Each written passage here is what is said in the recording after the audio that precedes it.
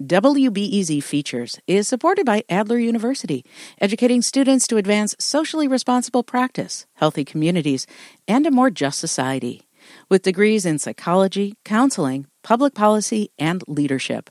Adler.edu. Illinois lawmakers began the process of investigating the state's most powerful politician, State Democratic Party Chair and House Speaker Michael Madigan. It comes more than a month after federal prosecutors charged Commonwealth Edison with bribery in a scheme that implicates the speaker. Madigan denies wrongdoing and has not been charged. WBEZ state politics reporter Dave McKinney spoke with Morning Edition host Mary Dixon to discuss whether this investigative committee has any teeth or whether this is all a Republican political stunt. Dave, even though Madigan has not been charged, the feds allege he was central to the ComEd bribery scheme. Can you remind us of the details? Well, late Friday, Mary, we saw developments out of the U.S. Attorney's Office. Federal prosecutors charged ComEd's former top lobbyist with bribery and conspiracy and said he spread around no-work jobs and contracts to Madigan Associates in order to help advance the company's Springfield agenda. Now, in July, ComEd itself was charged with bribery and agreed to pay $200 million to settle that case, and they pledged to cooperate in the government's ongoing probe. So if Madigan is not facing criminal charges in this, what is this legislative committee supposed to be doing? The committee's supposed to start meeting next week, and they could decide whether Madigan should face any sanctions. That's a first step that, in theory, could lead to expulsion from the House. But that's hard to envision, and here's why. The process favors Madigan. The committee's split evenly between Democrats and Republicans, and doing anything substantial requires a majority vote. So in other words, all tie votes on things like issuing subpoenas or potential punishment, they go the Speaker's way. I talked with the chairman of the committee, a member of Madigan's own caucus. This is Democratic State Representative Emanuel Chris Welch. I have never seen the Speaker engage in anything inappropriate. Every conversation I've had with him, every interaction I've had with him, he's by the book. Still, Welch says he's keeping an open mind. And this type of panel, it's been used before to deal with federal corruption scandals involving the likes of former Governor Rod Blagojevich and former state representatives Derek Smith and Luis Arroyo.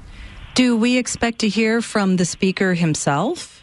Well, we know that the Republicans are eager to hear directly from him. Here's the ranking Republican on the committee, State Representative Tom Demmer. What happened here was a light being shed on a extremely troubling set of circumstances that involve a sitting member of the House of Representatives, the Speaker of the House of Representatives, and has made people on both sides of the aisle question whether it's appropriate for him to continue in his roles. Now, there's some legal risk for Madigan to appear before the committee, especially since the feds are known to be investigating him and his role in helping ComEd in Springfield. Now, the Speaker has recused himself from any of the committee's decision-making. Of course, anything he says under oath, that could be used against him. Even if in the end this committee does not punish Speaker Madigan, it could still shed some light on this larger ComEd corruption scandal, no? Yeah, it could. I mean, both Welch and Demmer say that they intend to contact U.S. Attorney John Lausch's office to see whether they can gain cooperation from the federal prosecutors. Besides Madigan, there are a lot of characters in this saga who could wind up on a potential witness list. Demmer says he's interested in hearing from Michael McLean. He's the lobbyist who acted as a consigliere to Madigan. We know the feds have sought McLean's cooperation in their Madigan probe. And then there's Jay Doherty. He's the former head of the City Club of Chicago, and he was reportedly a conduit for politically connected ComEd subcontractors. And, of course, we could see current and maybe past executives with ComEd. It's not clear, though, to what extent the utility will cooperate, given that they've got this criminal charge hanging over their heads. If Democrats don't break ranks and Madigan faces no punishment, then doesn't Madigan kind of have a point that this is just a political stunt? You know, I wouldn't be surprised if in the end this is a dead horse for the Republicans. That's because any sanctions go to the full House, and that would take a 2/3 vote there to approve them. In other words, about 36 Democrats would need to want to punish the Speaker. And right now, those numbers, they don't exist. What we don't know is, what may be uncovered by this committee.